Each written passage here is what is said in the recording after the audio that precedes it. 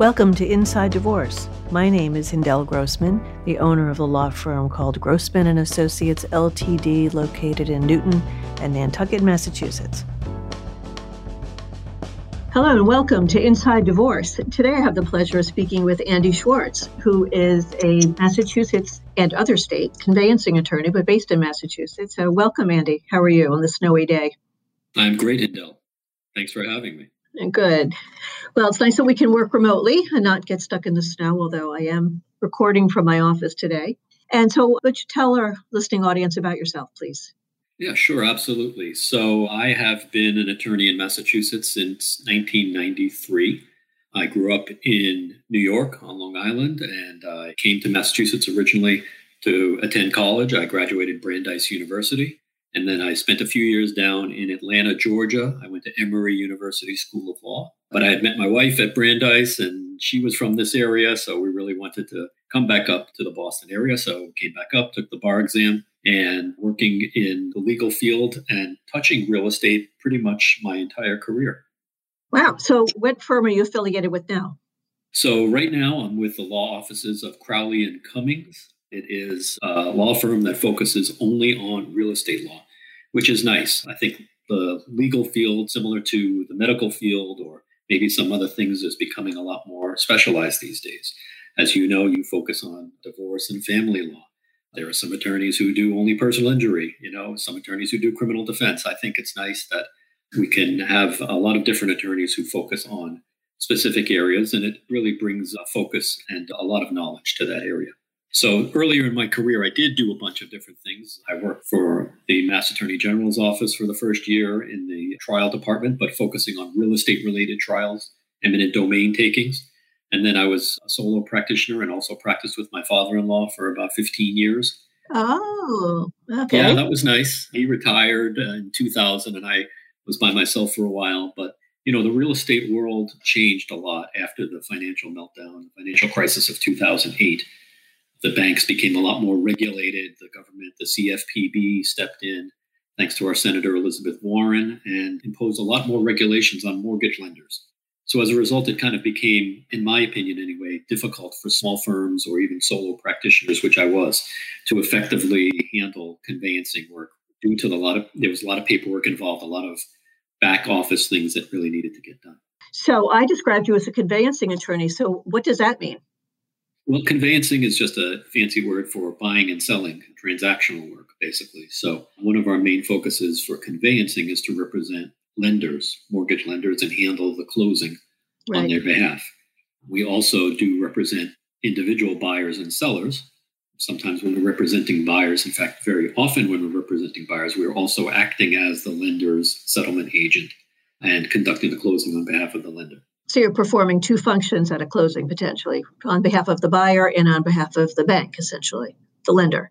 Yes, that's correct. If anybody's listening and they're familiar with commercial transactions, that's never going to be the case. Always in a commercial transaction, the buyer will have their own counsel and the lender will have their own counsel. But in a residential transaction, it's fairly common for one attorney or one firm to act in both capacities.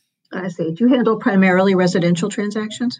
Yes, I do. The great majority of my focus is residential transactions. Our firm does also handle commercial transactions, but I'm not that involved with those.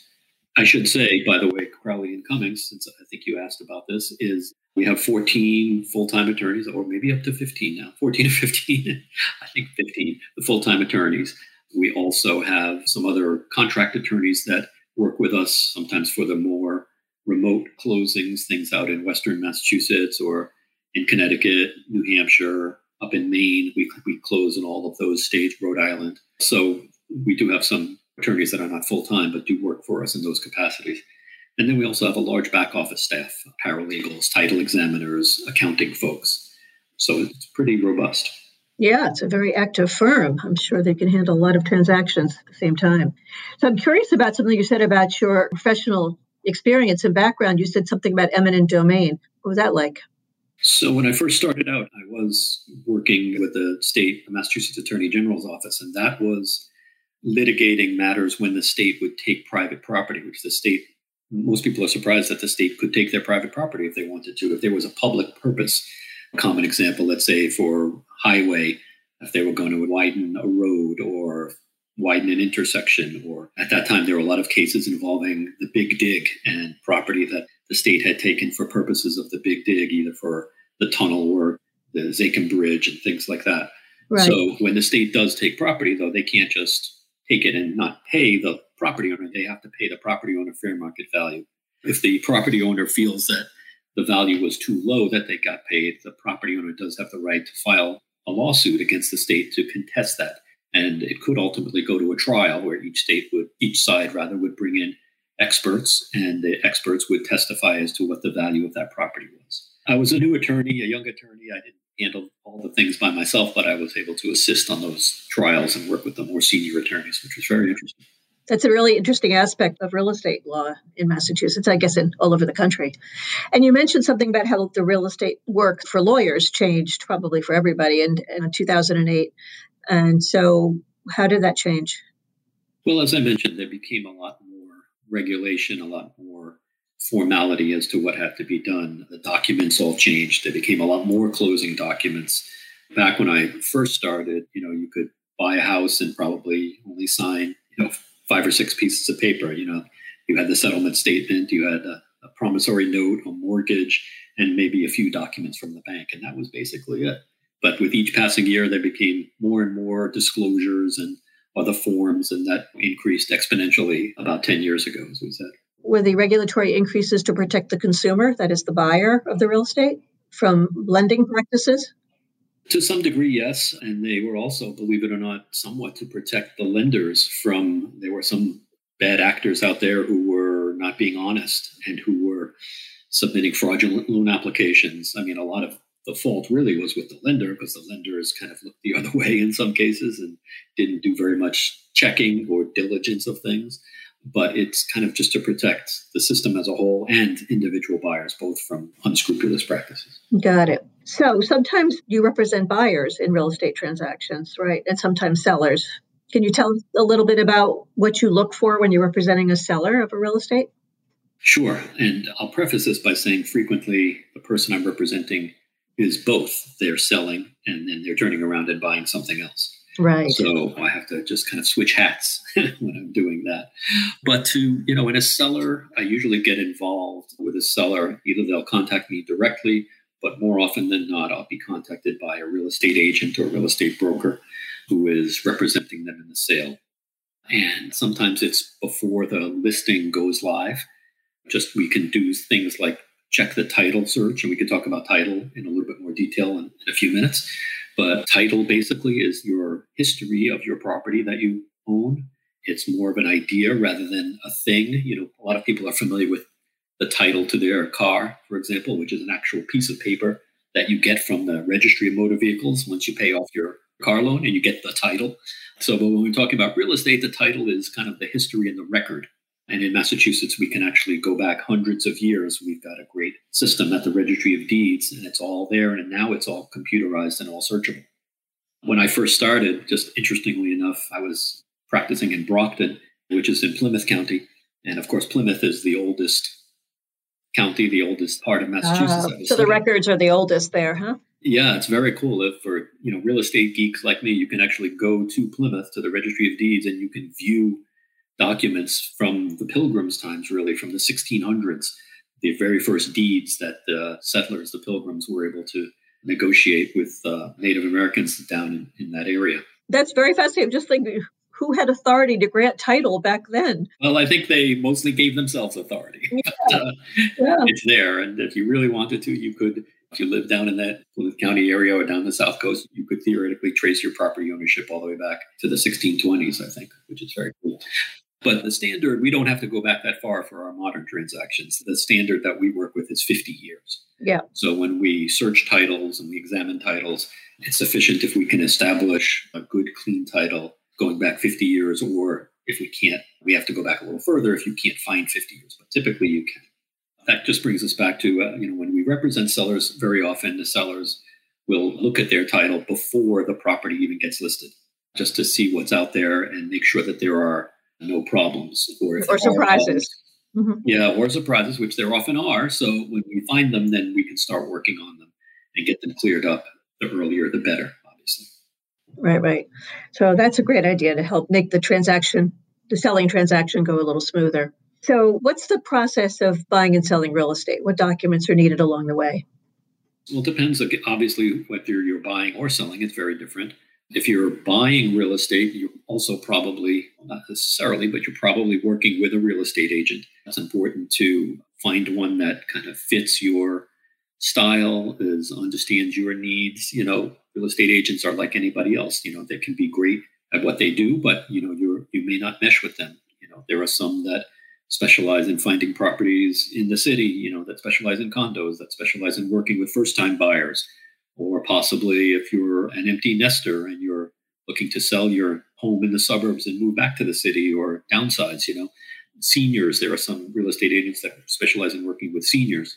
So it's really important to interview your real estate agent that you're thinking of working with, or get recommendations from friends or family, and don't just pick the first one that comes along, or your friend's cousin who just got their real estate license. It's important to do some due diligence to make sure they're going to understand what you need. It's a very personal relationship. It very, very much so. It's a combination of a business transaction, but also a personal transaction. You're going to spend probably a lot of time with your real estate agent if you're a buyer. Right. And you have to trust their advice when it comes to the value of what you're buying. If they know the market well, they would know that. The broker would know that.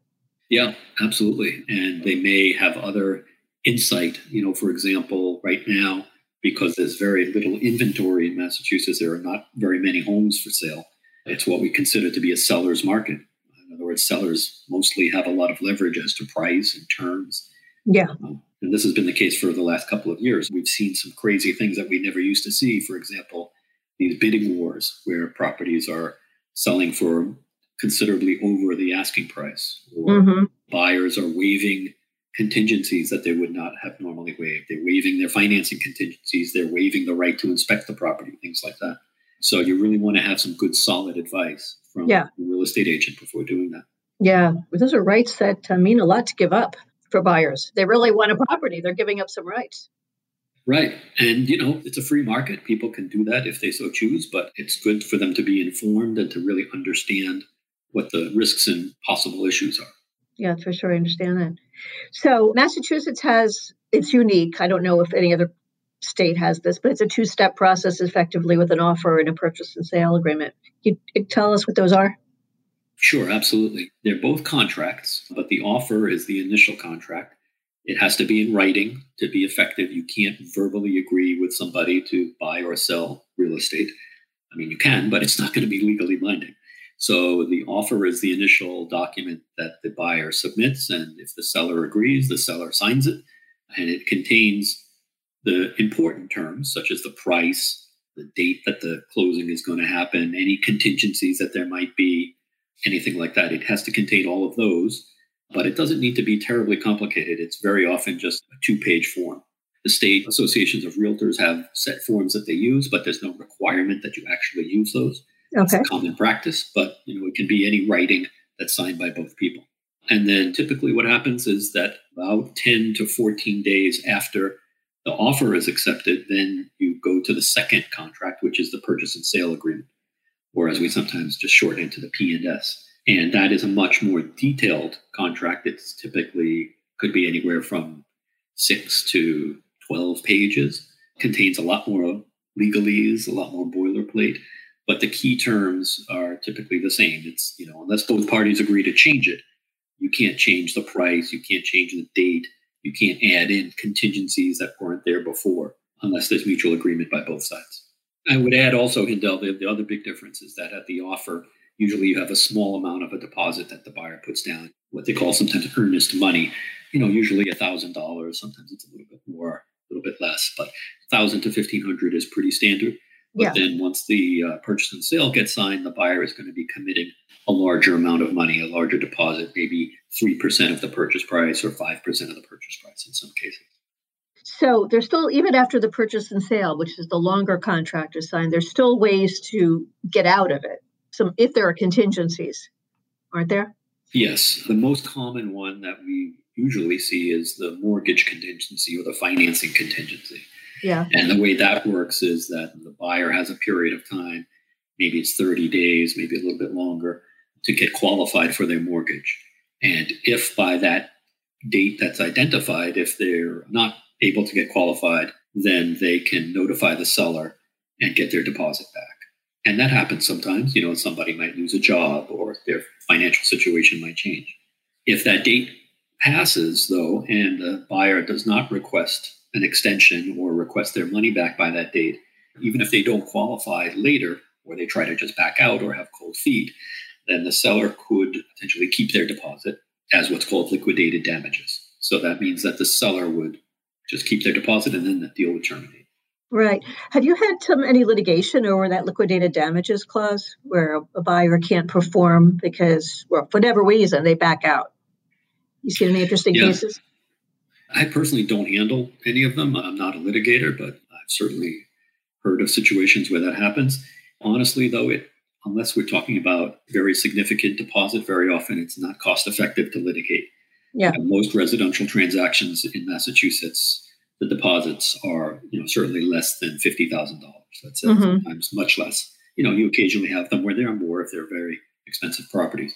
But typically, even when there's a dispute, they tend to get negotiated either through mediation or some kind of arbitration, or just the parties wind up working it out. Right. Because to hire attorneys and go through litigation, it's just not effective for time or money. Right. So because you practice, or at least your firm practices conveyancing, real estate conveyancing in other states, how does Massachusetts compare to Maine, for example, or Rhode Island in the way it operates? So it's similar in some ways, but in many of those other states, for example, in Connecticut, Rhode Island, you don't have that two-step process. You go directly to a purchase and sale agreement. And the inspections are frequently, the time frames are a little bit different. The buyers would still have a period of time to conduct inspections and get out of the deal if there are significant problems with the property. So it's a little bit different, but conceptually it's still the same, basically in New England. If anybody's listening and had experiences maybe with real estate out west, that's done much differently out there. They have a two-step escrow process. The money all gets held, and it's a much different closing process. I'm not that familiar with it, honestly. I've heard the expression escrow agents in other states. It seems like title companies become the escrow agents, and individual law firms aren't really used that often. Is that right?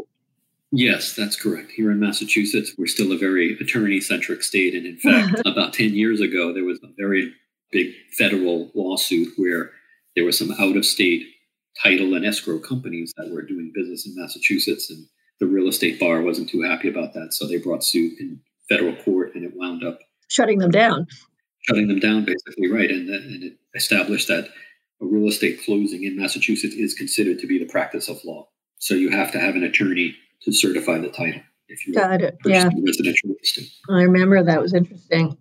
Kind of change the way business is done here, and it didn't work. Yeah. And I think, of course, I have an interest in that system, but I think it is really much more consumer protective when you have attorneys that are handling things. So let's go back to this title examination, because it's an expression most people know about but don't know exactly what it is. You go to the Registry of Deeds, they're by county, and some magically these records, old dusty records, now computerized, thankfully, but are available to show you what the history is of a piece of land, right? And so what are the good things and the bad things? Or I guess more of the bad things. What are the concerning things that sometimes come up when you do a title exam?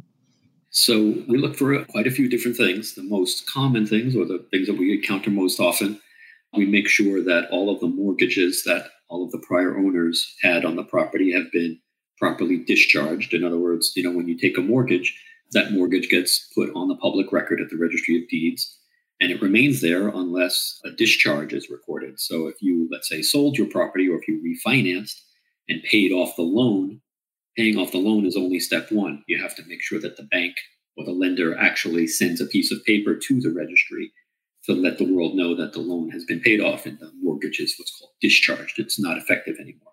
It happens sometimes that either for whatever reason the discharge doesn't get recorded. Maybe the lender sent it to the property owner and they stuck it in a drawer and never sent it to the registry. We did have a number of cases where lenders ceased to exist. There were a lot of bank failures in the last few decades. Yeah, I remember that. Yeah, so you would have to try to track down who has authority to sign, who are the successors, all that kind of stuff. So that's one. Missing discharges or improperly discharged mortgages are a problem too. Other things that we look for are probate matters. When there was a death of one of the owners, you have to make sure that the probate, if a probate was needed, that was done properly, that all the proper parties had notice, that all the proper parties' interests were accounted for. There are other kinds of liens that could be on the property, tax liens, child support liens. I'm sure you've had some experience with those. If somebody owes child support and doesn't pay, they could have a lien on their property. And those are actually very tricky because those could be what's called after acquired. They could apply to after acquired property. So, for example, if you have one of the parents who is not paying child support and they purchase property even after the fact, that lien, if they haven't paid, could attach to that property even though they didn't own it at the time of the original divorce or when the original child support order was entered. Ah, I see. So it's really just an asset that can be attached in order to compel somebody to pay their child support or secure a child support payment. Exactly. So, when the purchase happens, we want to make sure that the buyer has what's called clear marketable title. Right. Just to bring it back for divorce for a moment, if people get divorced and they have a marital home, for example, and it's titled, in the name of both the husband and wife, and they get divorced, and do you find problems with that when that property gets sold sometimes? Occasionally. It depends. What has to happen depends on the timing of it, really. A lot of times we see parties that are in the process of getting divorced and the divorce has not yet become final. So as long as both of the parties sign the deed, selling the property to the new buyer, that's fine. There is an automatic restraining order. When you file for divorce, one party can't sell a marital asset by themselves. But as long as both parties agree to it, then that's fine. Then that's not a problem. But we just have to make sure that that's the case. If it's post-divorce, if the parties get divorced and then sometime later wind up selling the property, we would have to review the separation agreement or any orders from the probate court pertaining to the divorce to make sure that, let's say, one party is supposed to get paid a certain amount down the road. The agreement is we're getting divorced now, but one spouse will continue to live in the property for a period of time and then maybe either sell or refinance and pay the other spouse X number of dollars. So we would have to review those agreements to make sure that those payments are being made. Yep. Gets a little tricky. I know when one spouse is trying to refinance and keep the house and remove the other spouse's name from that original mortgage obligation. Yeah, I get calls sometimes on that or on other similar situations. I want to remove X person from the deed. Can I just remove them? And, the short answer is no, you can't. If somebody is on the deed, they have to affirmatively sign off their interest. You can't just remove somebody. And it's complicated by mortgages, too, that are on the property. Yes, that's correct. If there is a mortgage on the property, the bank or the lender would have to agree that person A can come off because, they would have to make sure that person B has the financial wherewithal to continue to pay or refinance. It's a very interesting area of the law to practice in, particularly in Massachusetts where, there's so many transactions. It really is. I mean, I don't think there are any young kids out there who are sitting in there and saying, gee, I really want to be a real estate lawyer when I grow up. But it actually is pretty interesting. I think so anyway. Yeah, I find it interesting. And commercial real estate's obviously quite different. Well, the process is probably the same too, with the offer and purchase and sale agreement, but the purpose of the transaction is very different. Yeah, there are typically a lot more moving parts in a commercial transaction. You get involved with zoning opinions, and frequently, depending on the type of use, there might be leases involved. There's a lot more complexity usually in a commercial transaction. Yeah. We occasionally see some small transactions that are done as commercial loans, but those are more similar to residential. Let's say it's a doctor or a dentist that's buying a little condo somewhere that he's going to have his office or a small property. And those might be structured as commercial from the lender side, but those are a little bit more like residential transactions. I see. All right. Well, one last question on the topic of trusts. When people want to buy a piece of property and put it in the name of a trust, what do you recommend? How do you handle that? So I recommend that they speak to their trust and estates attorney to make sure when anybody is getting involved in a trust, I always say that they should have a holistic approach to it. You want to make sure that somebody is looking at all of that person's assets. There are different types of trusts. There's different ways you can set it up. So you want to be sure that it works for them and takes into account all of their other assets and liabilities.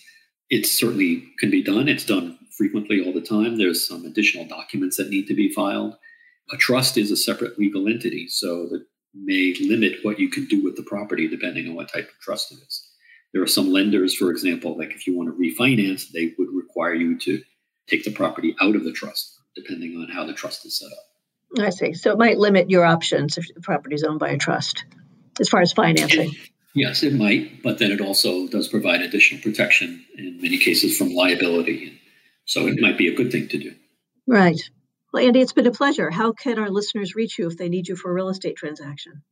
Well, they can always call my office. The main office number is 781-251-0540, or they can reach out to me by email. My email is aschwartz, which is ASCHWARTZ @CrowleyCummings, CrowleyCummings.com.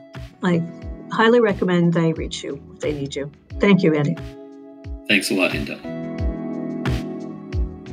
If you'd like more information about the topics covered in our podcast, please contact us at Grossman & Associates. You'll find a competent and experienced team of compassionate, responsive, and innovative legal professionals. Email me at hindell@grossmanltd.com. My first name is spelled HINDELL. Or call us at 617-969-0069. Thank you for listening.